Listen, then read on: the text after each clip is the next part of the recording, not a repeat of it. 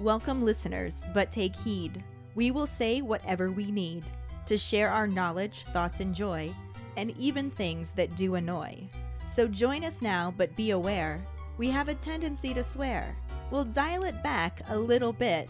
But frankly, we don't give a shit. Welcome to Just Keep Rolling, a Harry Potter book movie compare and contrast podcast. I'm Katie, and the California sea lion hanging out to my right is Ellen. Or. No, keep going. I want to see how this goes. I got nothing else. Sure you don't want to do a little bit more? Or. Give me a ball, I'll balance it on my nose. Or I could just keep rolling into the rolling rehash. Last week we covered the first half of Chapter 11, the Sorting Hat's new song, and the basically corresponding film scenes. Harry fears he's suffering from hallucinations. Ron doubts the accuracy of the warnings of headwear. Hermione's eyebrows become the newest member of the Village People. And Dumbledore comes up with the most Dumbledore way of preventing Harry soup. During episode 136, Emaciated Horsey Bird, our Potter Pondering was, do you think Ron was being ignorant about his rudeness to Nearly Headless Nick? Or a deliberate jerk? Hi, Ellen and Katie. It's me, your Griffin whore. So, I don't think that Ron was deliberately trying to be rude. I think what the books really showcase is just his lack of tact, right? I think the only time he shows some real compassion when thinking before he speaks, or if somebody hurts somebody's feelings, is really around Hermione. And I think that was showcased really well. I think he's just kind of clueless sometimes, and he doesn't really understand the impact of what he says. And sometimes, just like some of us, he just says things because they pop into his head. Yeah, I think that's what I'm going to go with. Because it would hurt me to think that lovable Ron is just out here deliberately being rude towards people. I don't think that fits his character at all to me. Hi, Ellen and Katie. This is Ashley with this week's Potter Pondering. Do I think Ron was being deliberately rude to Nearly Headless Nick, or was he just ignorant? Y'all know I have to go with the ignorant on this one. That is Ron's baseline to respond like that to people. Everybody. He does it all the time, and I don't think he does it on purpose. I literally think it's a character trait, the stuff that comes out of his mouth, especially when it's full of food. He was distracted, he was hungry, and he was just saying, and he be needing Hermione to put him in check a lot of times. Like, this is literally his baseline. He probably think everybody's scared of the Baron. Comparing to Peeves, he's kind of scary, you know? And where's the lie? What ghost you know got blood? He was telling the truth, yo. A little bit hurtful, but he was hungry. Leave my boy alone. Hey guys, Jackson here with this week's Pondering. So do I think Ron was being ignorant about his rudeness to Nick, or just being a jerk? See, I don't think Ron is a jerk at all. Like, there's been times when he's been one, but a lot of the time it's just ignorance. And I think, when it came to Nick, it was just ignorance. He was just ignorantly being rude. Yeah, because, I don't think there's ever any malice in it. Ron just sometimes doesn't realise what he's saying, doesn't think about what he's saying, So, that's my thoughts. Thank you so much for your responses.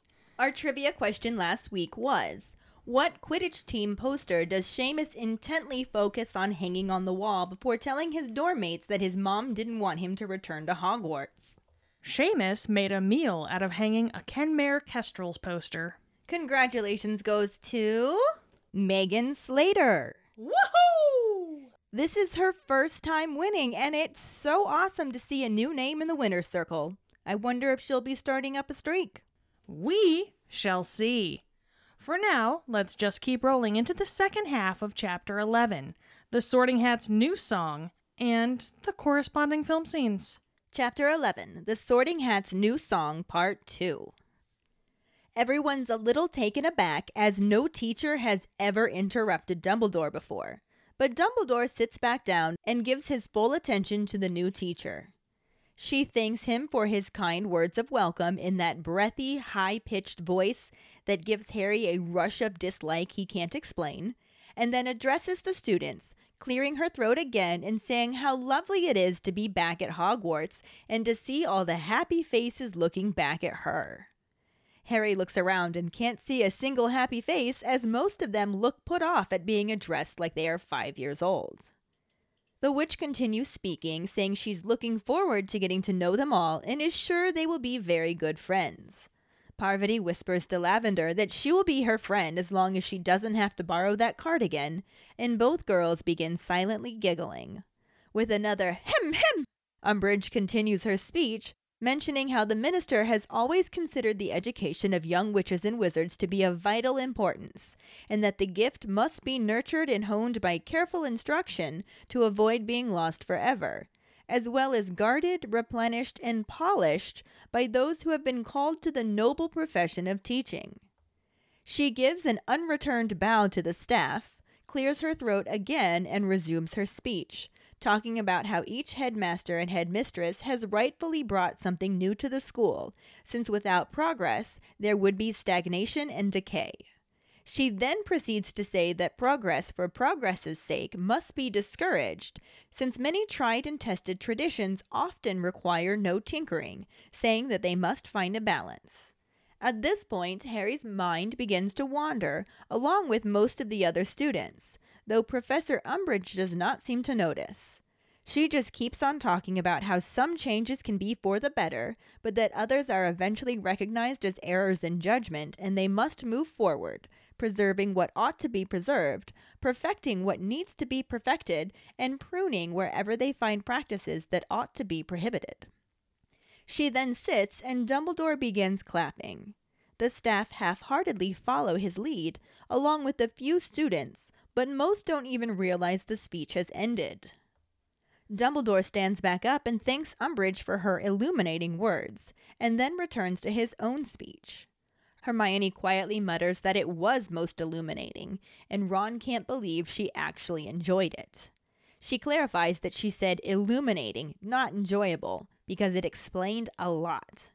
Harry is surprised she thinks so, since he thought it was a load of waffle, but Hermione points out the important stuff hidden within the waffle, like progress for progress's sake being discouraged, and pruning practices that ought to be prohibited, explaining that it means the ministry is interfering at Hogwarts. Their conversation is interrupted by a lot of clattering and banging, and they realize that Dumbledore has dismissed everyone to their dormitories. Hermione jumps up and reminds Ron that they have to show the first years where to go, and Ron also stands and begins yelling for the first years, calling them midgets.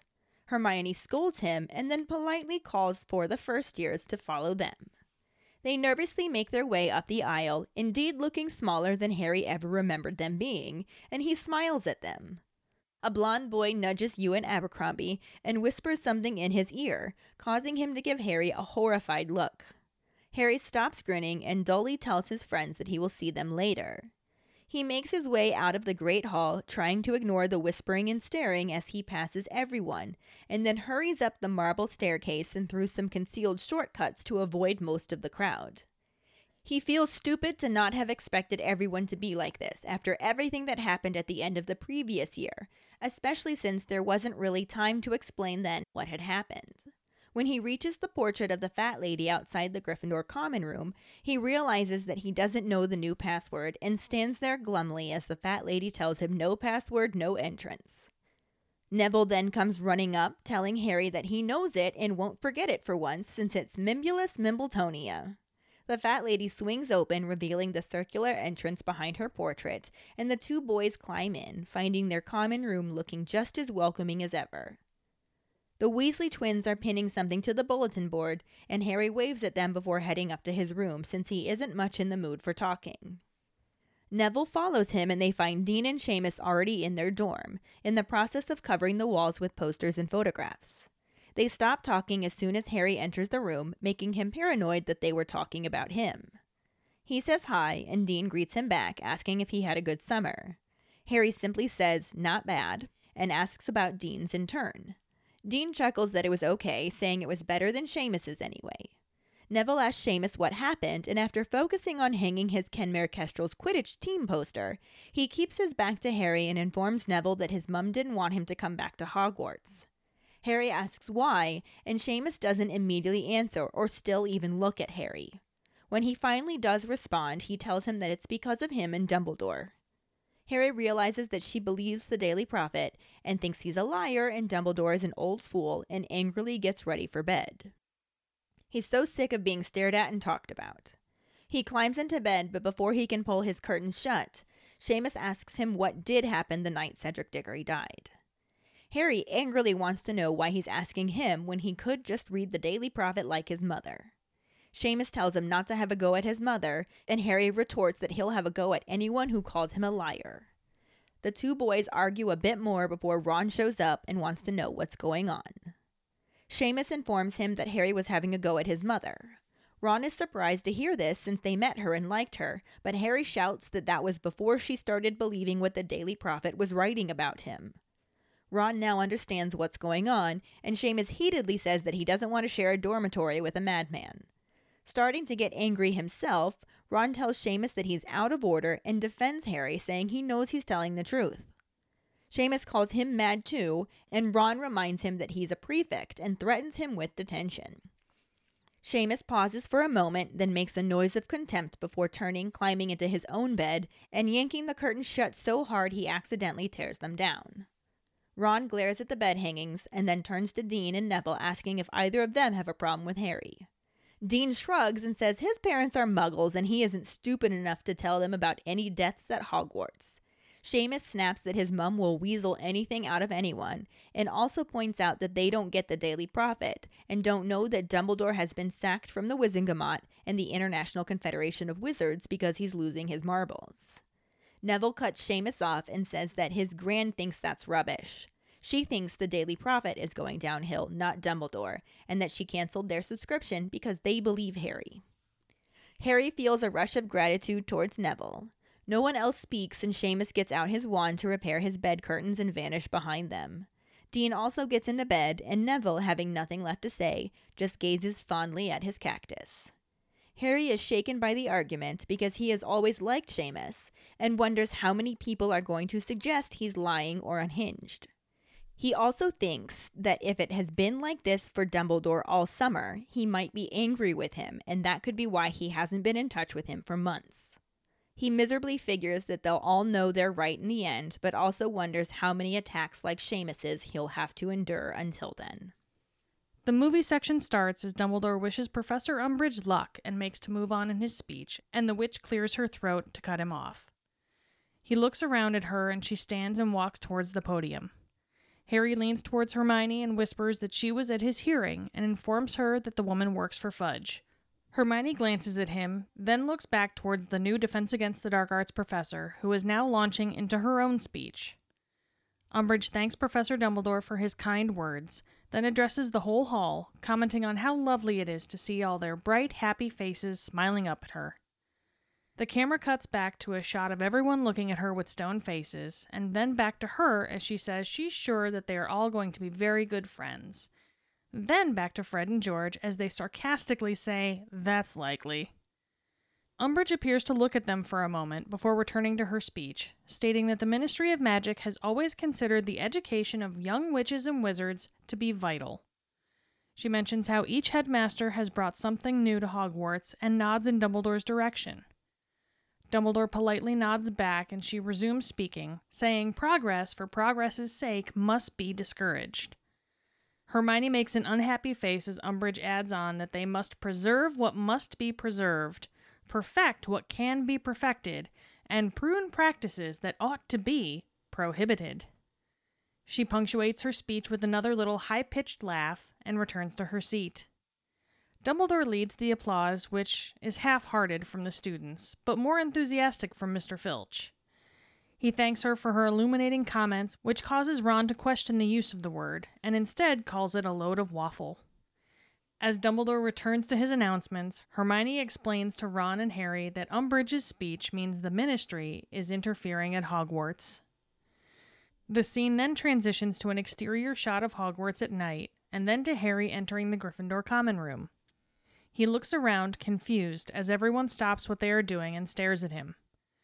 Trying to ignore the awkwardness, he asks his roommates, Dean and Seamus, if they had a good holiday, and Dean answers that his was all right, better than Seamus's.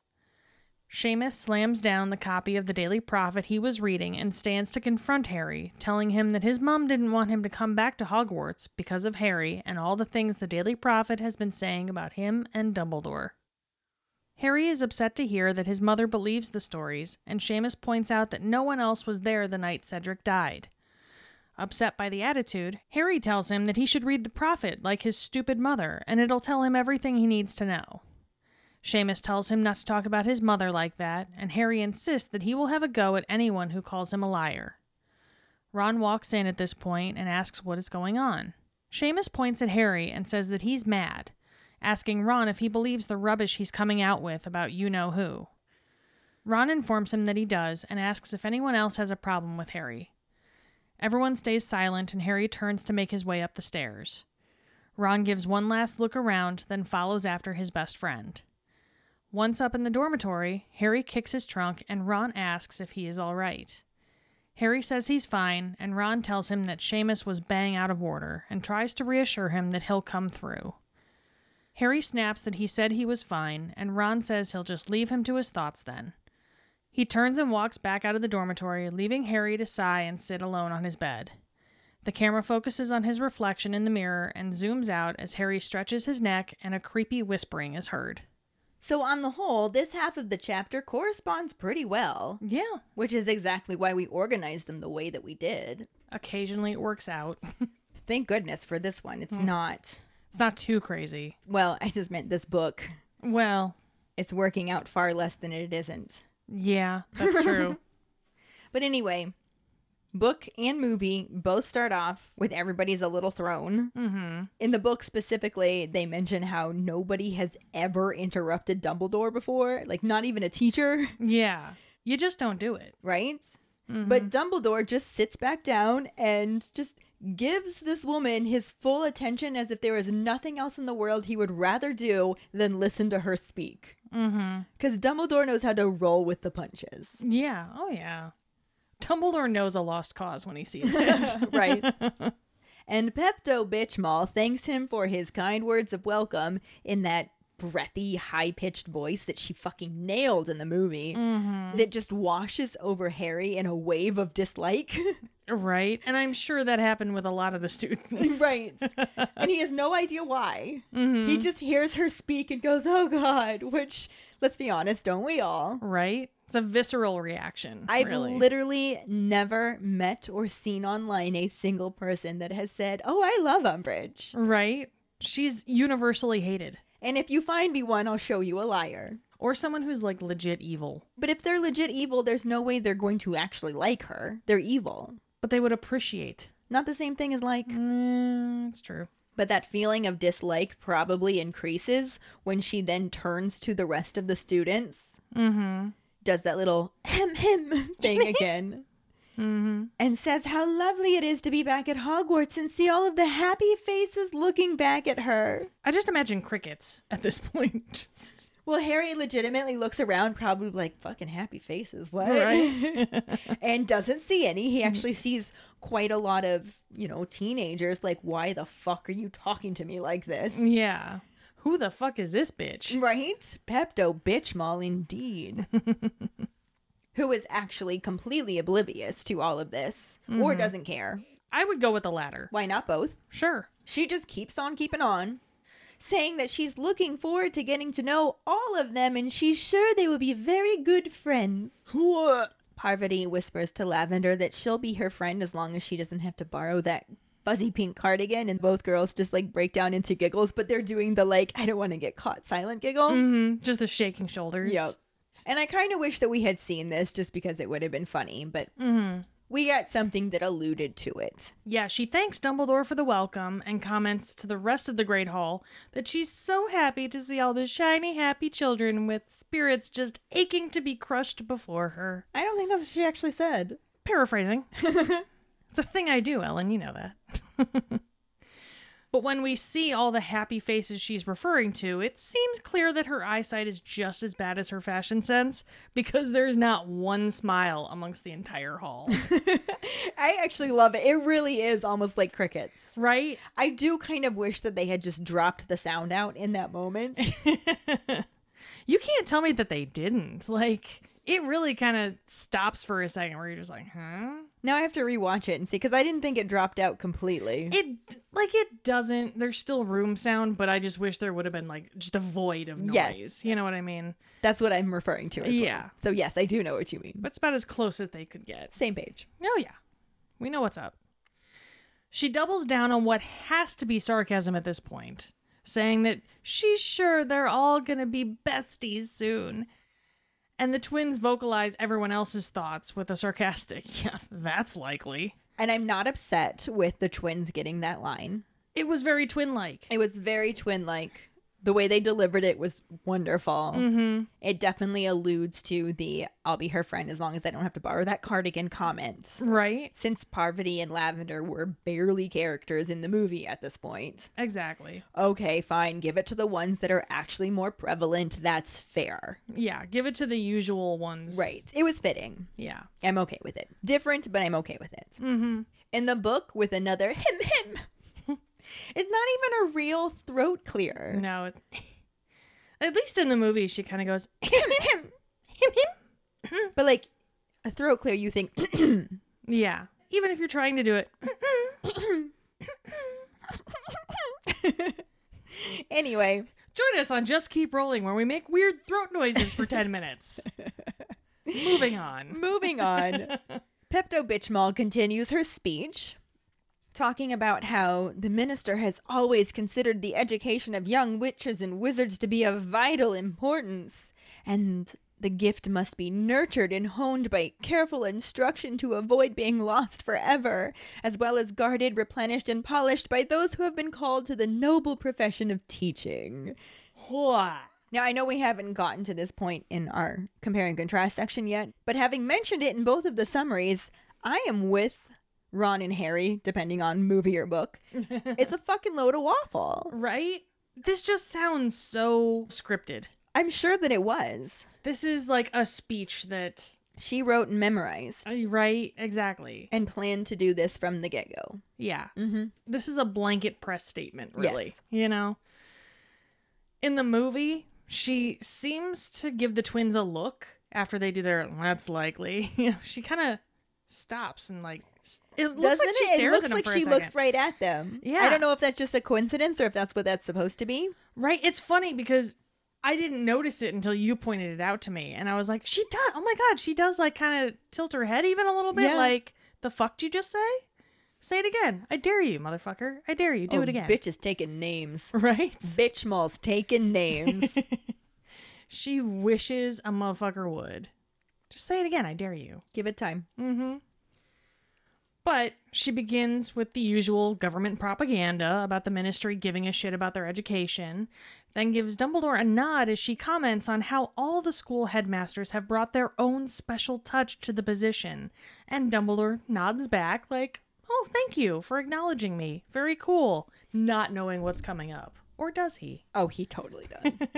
But, so this is all very similar here. Mm-hmm. The slight differences happen because they severely shortened her speech. Yes. Because when she makes that comment about those called to the noble profession of teaching, she bows to all of the staff, Yeah. not just Dumbledore. Mm-hmm. But none of them bow back. Yeah. It is just, she bows and they all just stare. Mm-hmm. Crickets. They probably. all know. Yeah, they all know what's going on. But again, she just clears her throat and keeps on going, bringing up how each headmaster and headmistress has rightfully brought something new to the school, since without progress, there would be stagnation and decay.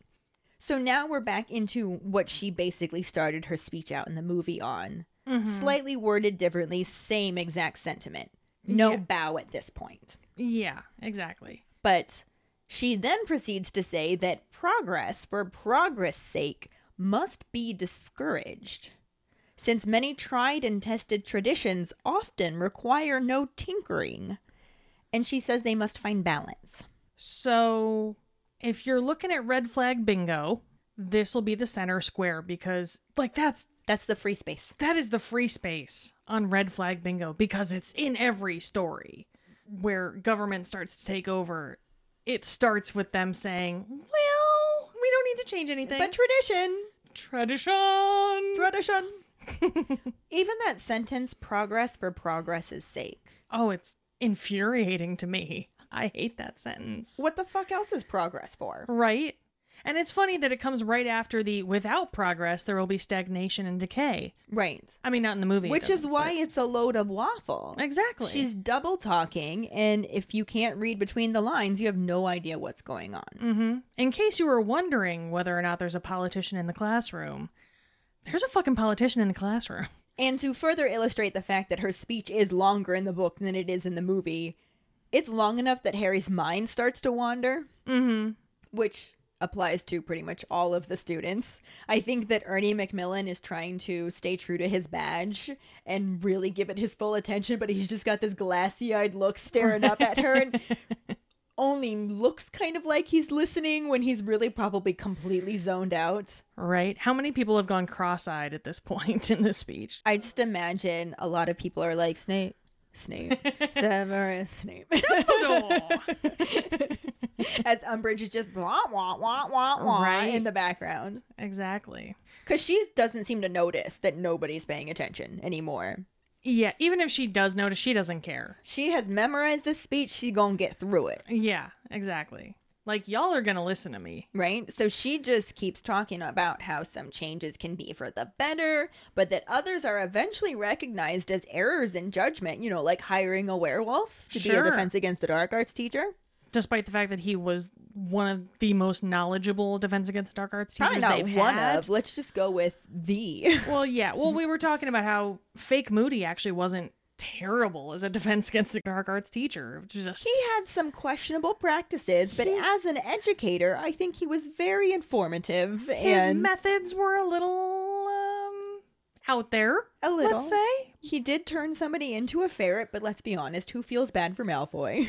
literally no one, barely his parents. He kind of tortured a few kids, but you know, it was all for the sake of education. I mean, tell me they didn't come away knowing more than they came in there with. Just saying. True story. And let's be real, hiring Mad-Eye Moody, well, not realizing that Mad-Eye Moody was actually a sadistic Death Eater was probably an error in judgment. True. That is true. So, okay, full circle. Full circle, yeah. So from those errors in judgment, they must move forward, Learn from their mistakes. right? Preserving what ought to be preserved, perfecting what needs to be perfected, and pruning wherever they find practices that ought to be prohibited. This is pretty similar in the movie. Although the speech wasn't anywhere near as long, like you said. Yeah. There actually is a deleted scene that shows the speech was actually longer at one point and got the chop in the editing room. But also, the deleted scene itself comes across like a big, hilarious joke scene. And it is hilarious. It is funny as hell. Yeah, if man. you have not had a chance to see this deleted scene, It's Emma Thompson at her finest. it's literally, it just focuses on Trelawney and you can hear Umbridge's speech in the background. And it's a lot more of the waffle from the book, Yeah, exactly. but it's sort of faded because the focus is just 100% on Professor Trelawney as she really fucks up eating, basically. Yeah. It's Trelawney just being her Trelawneyist. Like the seer that can't fucking see. Yeah, she plops cream or sour or double I think it cream was or like sour whipped cream cream or from whipped dessert, cream, yeah. whatever the hell From it the was. puddings. Yeah, just plops it on the table. Looks down at it and proceeds to do it a second Exactly. time. And then just takes the spoon and puts it in her drink. Well, she starts to lick it first and then decides against it and puts it in her wine. Like, it's ridiculous. And I honestly feel like Yates must have told all of the staff while Umbridge is speaking, just carry on. Mhm. Just mill around in the background Yeah. at your table. And I think that's what Emma Thompson was doing. And I think one of the camera guys thought it was so fucking funny that he just turned the camera, or she, over to her and just focused it on her for the entirety of the scene, because there was no point to it Right. otherwise, but it was so funny. There was zero reason for it. Zero. It added nothing to the movie at all. No. This is one of those times where I'm okay with it getting cut. It shouldn't have ever been filmed, but I'm so glad that it was. You know what? I think it absolutely should have been filmed. You will never hear me say that should not have been recorded, because history needs that. That's fair. Yeah. However, it was the most rightfully cut scene. It had no business being in the actual movie. No. It had all of the business being in the deleted scenes. Or, you know what? If they had a gag reel, Yeah. that would have been It'd the perfect for- spot. It really is hilarious, and y'all should check it out if you haven't seen it yet. Yeah. But we digress. Again, all it really did is it added to Umbridge's speech, which you don't even notice once you're watching Trelawney do her thing. So it doesn't even matter. But what is in the movie, after Dumbledore's nod, Pepto-Bismol comes around to the point of her little mission statement, saying that progress is pretty unnecessary if they are to be properly indoctrinated into the cult of government control. Hermione frowns as Umbridge continues to lay out her 3-step plan for conditioning an entire student body. Step 1, preserve the old ways. Step 2, perfect what we are told to. And step 3, getting rid of all the stuff that makes you a free-thinking individual. Easy peasy 1, 2, 3 Uh-huh. She giggles once again with her little... This is probably the one time that you are coming across very Hermione, since you just told everybody what was between the lines, and it took Hermione in the book to clarify that for Harry and Ron. I'm getting there. But yeah, so Pepto-Bismol giggles once again, her little... and she takes her seat as Dumbledore starts a cringy round of applause. And Mr. Filch, at this point, attempts to hide his awkward boner, because he's all about this. Oh, he got so excited by her speech. He really did. I don't even know if there was still a boner. He may have been trying to hide a wet spot. You know what? That's true. As we have previously discussed in Goblet of Fire, he is a known premature evacuator. So, Exactly. full circle. But this is all pretty similar to the book, Mm-hmm. because when Pepto-Bismol finishes her speech, she then sits and Dumbledore begins clapping. Mm-hmm. Ding. Yay. The staff half-heartedly follow his lead. Ding. Exactly. Some of the students do too, but most of them have just completely lost all attention spans and have no idea the speech even ended. Kind of ding there too. Right? And then Dumbledore stands back up, thanks Umbridge for her illuminating words, and returns to his own speech. Mm-hmm. Now, apparently, they've decided that Dumbledore doesn't have anything of importance to say left, because the trio just kind of continue on their own conversation Oh yeah, it's just basic. about what Pepto-Bismol just said, because Hermione's like, yes, that was most illuminating. And Ron's just like, I can't believe you actually enjoyed that. Ron needs some help with noting sarcasm. Right. Hermione says, I said illuminating, not enjoyable. Or interesting, for that matter. Right? She just meant that it was illuminating because it shone a freaking light on why the bitch mall was there. Mm-hmm. Like, oh, wait. That's what's going on this year. Oh, fun. Oh, shit. This'll be exciting. But Harry, you know, not being Ravenclaw or even considered for Ravenclaw, says that he's surprised she found it illuminating because he Right. just thought it was a load of waffle. Load of waffle. To which Hermione said, well, yeah, it was, but there was a lot hidden within the waffle. Between the lines. Between if the you will. lines, as Katie already spelled out for us. Progress for progress' sake, being discouraged, Mm-hmm. and pruning practices that ought to be prohibited clearly means the ministry is interfering at Hogwarts. Hello? Duh, guys, come on. In the movie, Dumbledore also thanks Bitchmall for the illuminating words, but it's Ron that calls it a load of waffle. But Harry then asks what it means, and Ron starts to explain that waffles are a breakfast food. But Hermione's eyebrows cut him off to say that it means that this school is about to take a time turner into 1984. That's what it fucking means, guys. Yeah, Shit's about to go down. it starts. Yes. In the book, this conversation that they're having gets interrupted when everybody gets up to leave because they realize Sure. they actually missed the rest of the speech. Dumbledore has dismissed them all to their dormitories, and Hermione's just like, oh shit, we're supposed to be prefects. Ron, we gotta take the first years up to the dorms. We got stuff to do, guy. And Ron's like, oh yeah, and he stands up and starts yelling, oi, first years, midgets, you lot, this way. Ronald Weasley. Oh, Ron. Which is basically what Hermione says. She's like, you can't call them that. He's like, what? They're titchy. But Hermione shows him the proper way to address the first years, just saying, first years, this way, please. And as they start making their way up the aisle, Harry's just like, man, they are a lot smaller. Was I ever that small? I don't think I was ever that small. Ron's right. They're midgets. I feel this way about anyone under the age of 30 at this point, really. Like, oh, you're so little. You're so little. It's so cute. Anyway, even though he might be thinking they're super little, he's still much nicer than Ron and doesn't say it out loud and just smiles at them as they're walking towards them. Mm-hmm. But then this blonde boy that's standing next to the one first-year Gryffindor that we actually know the name of, Ewan Abercrombie, is approaching at the front of the crowd, I'm sure, with a blonde boy standing next to him who nudges him and whispers something in his ear, and then Ewan looks up at Harry and just looks terrified. Yeah. And Harry's just like, fuck. Even the little ones are fucked. They already think I'm mad. I can't even be like the cool older student. Come on. Fuck this noise. Stops grinning, dully tells Ron and Hermione that he'll see him later and makes his way out of the Great Hall. Again, he has his emaciated horsey bird blinders on, just trying to not look at anybody and everybody that's whispering, pointing, and staring. Mm-hmm. But he still hasn't snapped and yelled at anybody or lunged at them in the book yet. So far, so good. He hurries up the marble staircase, and thanks to the Marauders map, he knows all of the little shortcuts and ways around, so he actually sneaks through past everybody, avoids the crowd, and gets to the fat lady's portrait right outside the Gryffindor common room without really having to deal with anybody else. Only to realize he does not know the password.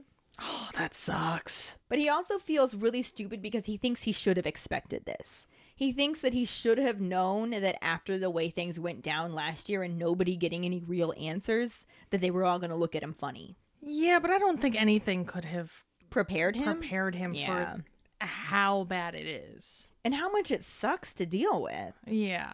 Because even knowing it could happen doesn't... It doesn't prepare you for the reality. Exactly, yeah. Yeah, for sure. But he ends up standing in front of the fat lady, feeling like shit, not able to get in because she's just like, no password, no entrance. Mm-hmm. Like, bitch, you've known me for 5 years. Come on. She's had bad experiences with people breaking in Gryffindor Tower, let's be honest. That's true, I suppose. But Neville to the rescue, he comes running up so excited because for once he's not going to forget the password, as it just miraculously happened to be Mimulus Mimbletonia, the cactus-like thing with elephantitis that his great-uncle Algy got him for his birthday that summer. What luck!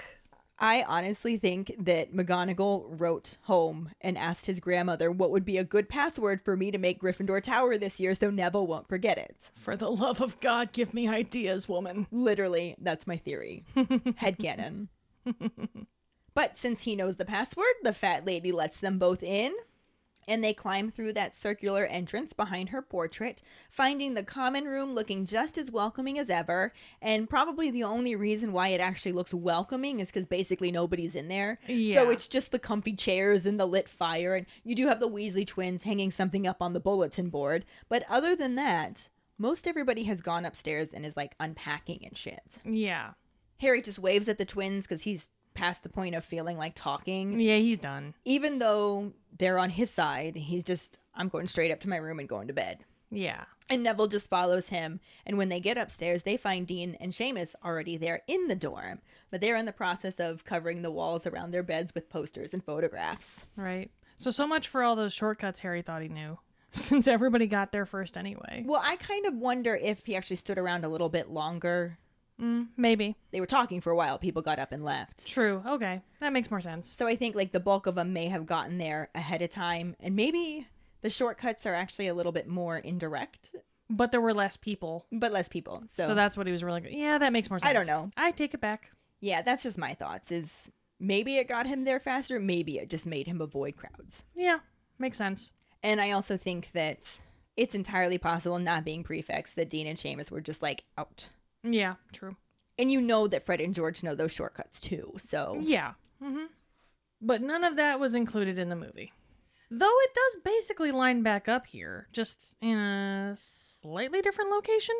it's all still Gryffindor. But But yeah, Harry enters the Gryffindor common room and everyone suddenly stops talking. which is far less welcoming. Oh, yes, definitely. Like, they still got the cushy armchairs and the fire, but... Everybody's silent and staring. Yeah. Worried that his name just came out of the Goblet of Fire again, he looks around and waits for Dumbledore to jump out of the shadows to attack him. Did you put your name in the Goblet of Fire? Again! Ah! What? No. When no Dumbledore appears, whew, he tries to change the subject by asking Dean and Seamus if they had a good summer. Dean politely answers that his was okay, but indicates that Seamus wasn't as lucky.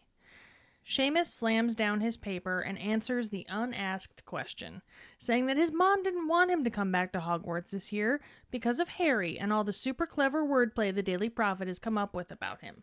Yeah, and in the book, like I said, the common room is comparatively empty, and Harry and Neville just make it all the way up to their dorm before they encounter Dean and Seamus. They do stop talking as soon as Harry enters the room, making him paranoid that they were talking about him. So that is at least semi on par with the movie, except obviously in the common room, it was the whole group of Gryffindors It was everybody. compared to two. Exactly. Similarly to the movie, Harry says hi and Dean greets him back. Except Dean asks him first if he had a good summer. And Harry's just like, how do I put this into words? Not bad. Yeah. But then he asks how Dean's was. It's kind of the same way when you have a conversation with someone, you're like, oh, how you doing? Fine. Because you don't want to actually say how you're doing. Right. And they're like, fine, how about you? That's what they're expecting. Yeah. Oh, yeah, I'm good. That's the conversation. Well, I had to fight off some Dementors, and then I had to go to court, and it was a Almost got whole expelled, deal. but Yeah, it was... Dumbledore saved the day, but he won't look at me, which has been really super depressing. Yeah. I've actually been staying at the headquarters of the Order of the Phoenix. No, you know what? It was all right. It was good. Yeah, it was good. Doing good. How about you? Dean chuckles and says that his was okay, better than Seamus's anyway. And it's Neville who actually does pose the question, asking Seamus what happened. And Seamus just gets hyper-focused on hanging his Kenmare Kestrel's Quidditch team poster. Which was our trivia question. Sure was. That's late in the episode, man. Right? But he's just making a meal of it, as the book describes it. Yeah. And the entire time, he's keeping his back towards Harry, won't even look at him. And eventually, he finally tells Neville that his mom didn't want him to come back to Hogwarts. Yep. So ding. Ding. We got a ding, guys. Harry flat out asks why. And again, Seamus is not immediately responding, still refusing to look at him. And finally does say it's because of him and Dumbledore. Yeah. And despite not being in Ravenclaw, it clicks for Harry pretty immediately. Oh, she reads the Daily Prophet and believes I'm a liar and Dumbledore is an old fool. Well, shit. And at this point, he's had enough. But instead of saying anything, he just angrily starts getting ready for bed. Aggressive dressing. Aggressive undressing first. Yes. And he's just so sick of being stared at and talked about, which is understandable.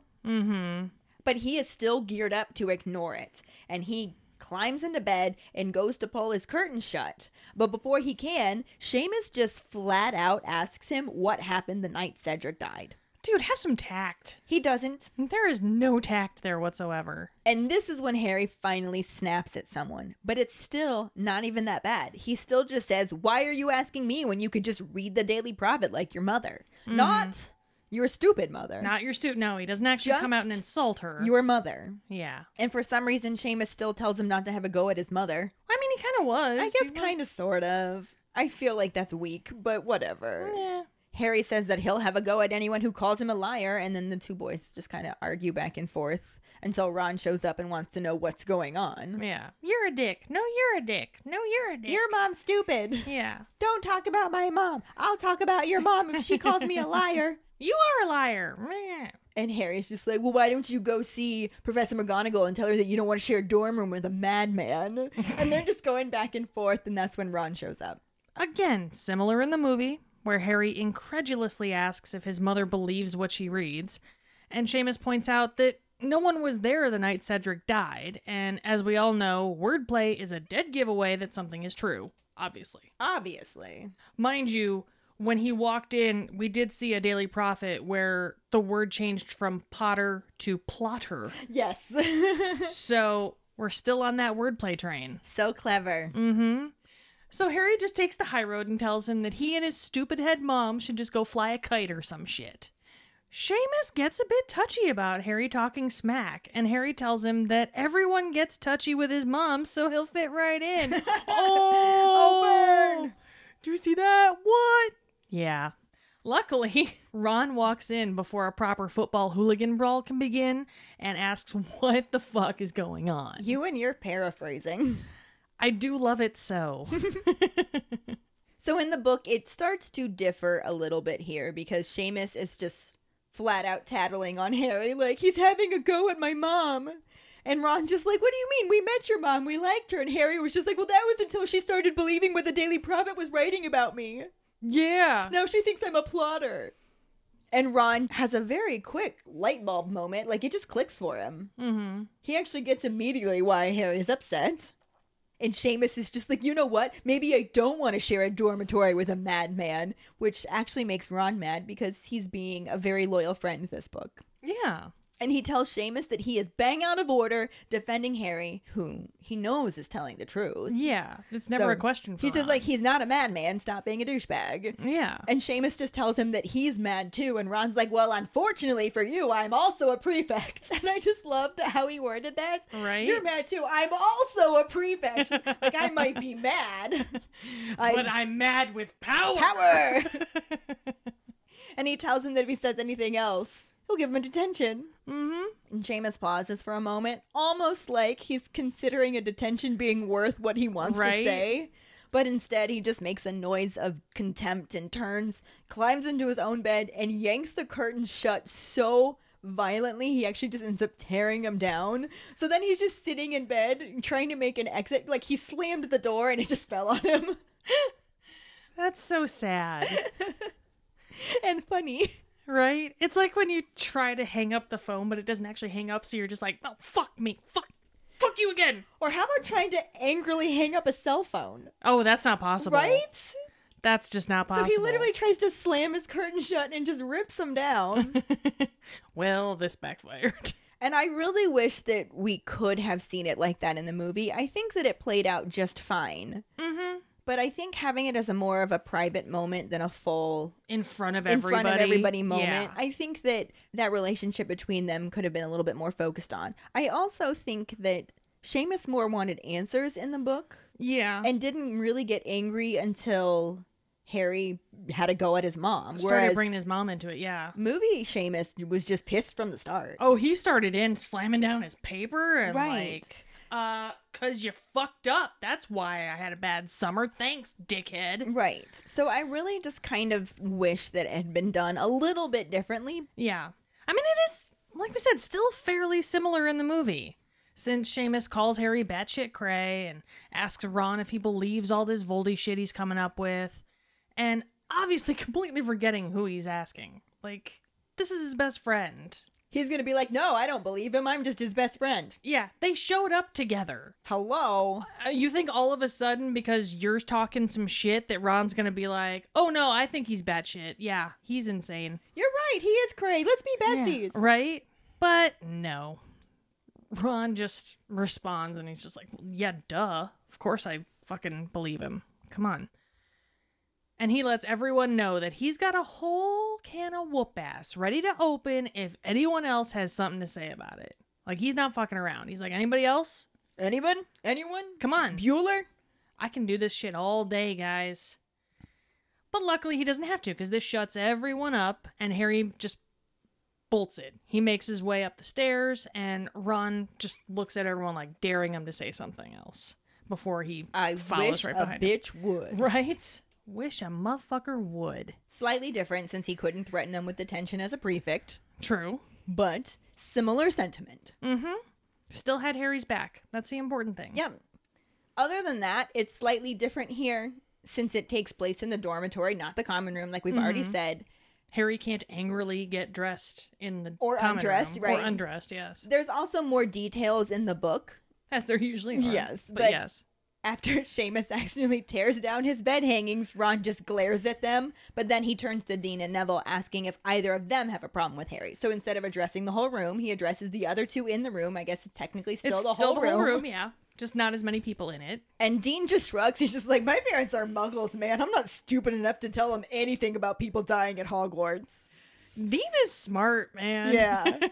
Which this kind of annoys Seamus because it's not like he told them. It's not like he told his parents. Yeah.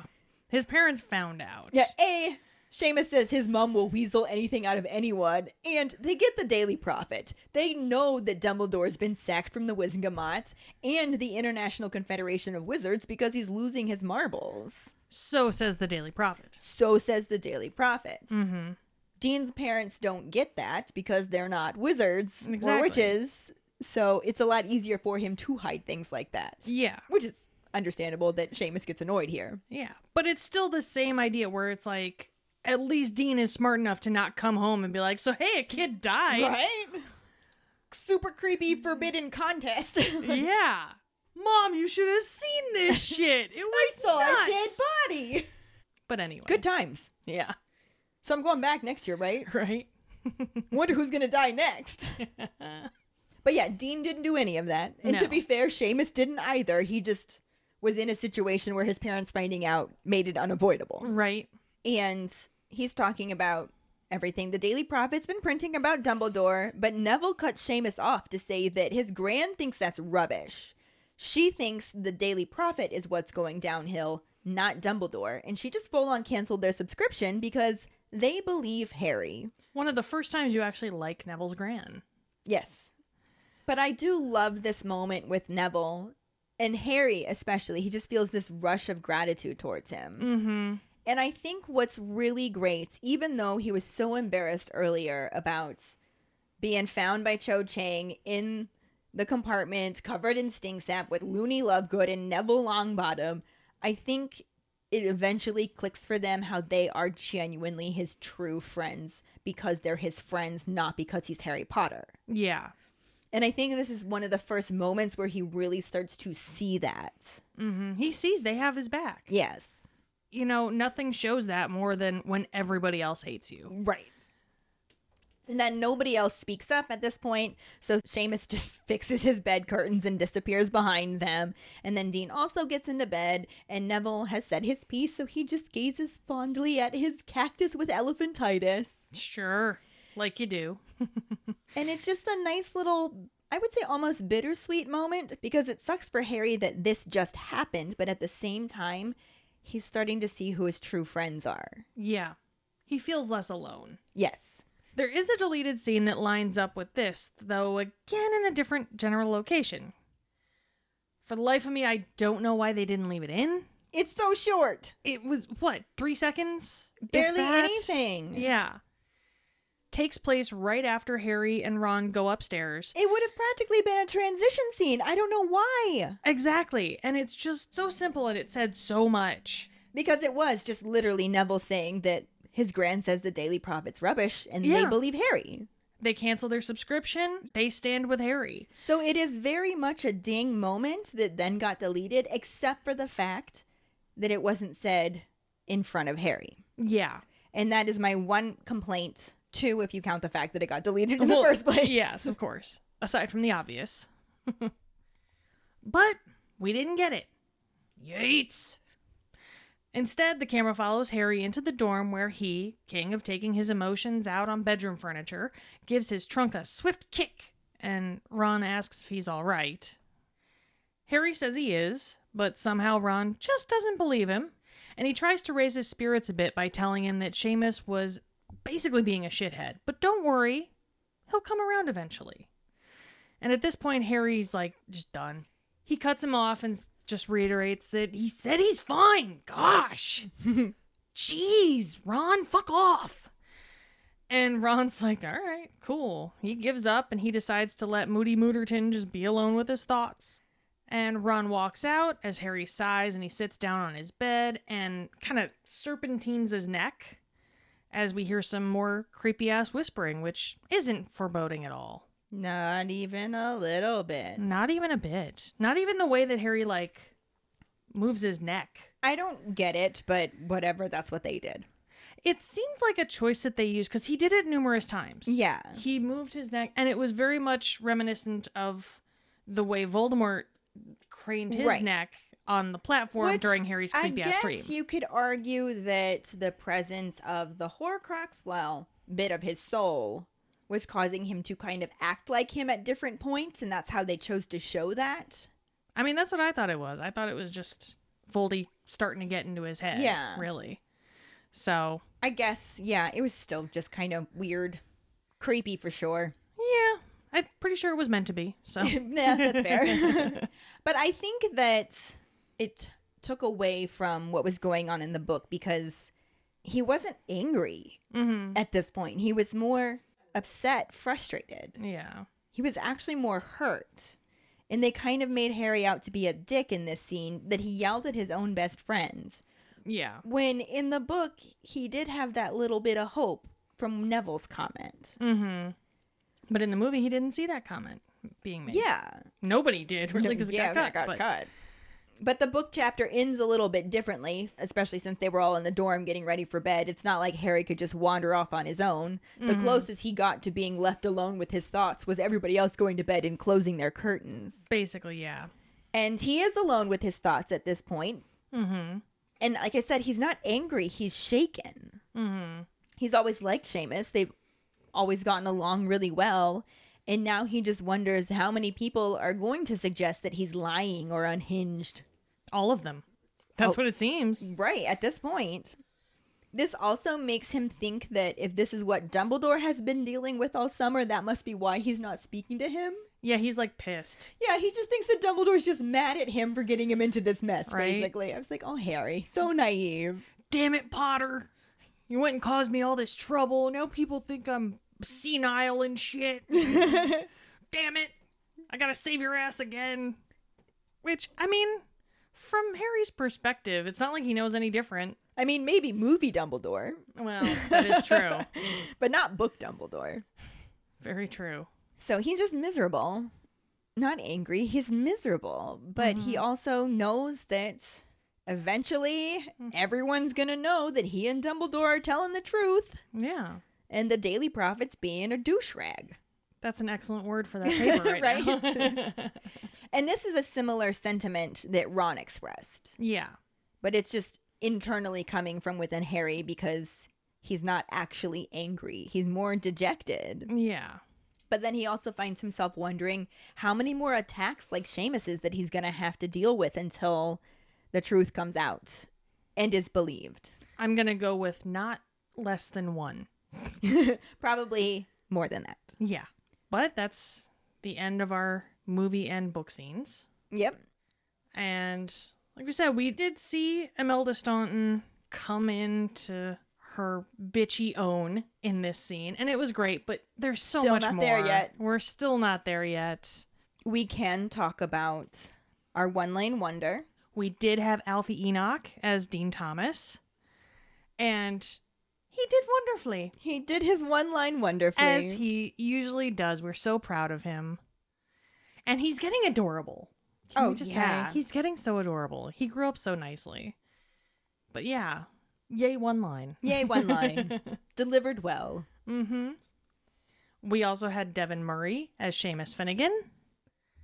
And, I mean, aside from being a little bit roided out. Right? He was so angry. Aside from all the anger he was showing, which, I mean, I don't think that was really his issue. I feel like he was directed to be like that. Yeah. But I still think he should have maybe eased into it. A little bit. He just went 0 to 100 real fucking fast. Especially since he got to go back to Hogwarts. It's not like he got stuck at home. He was there. Right?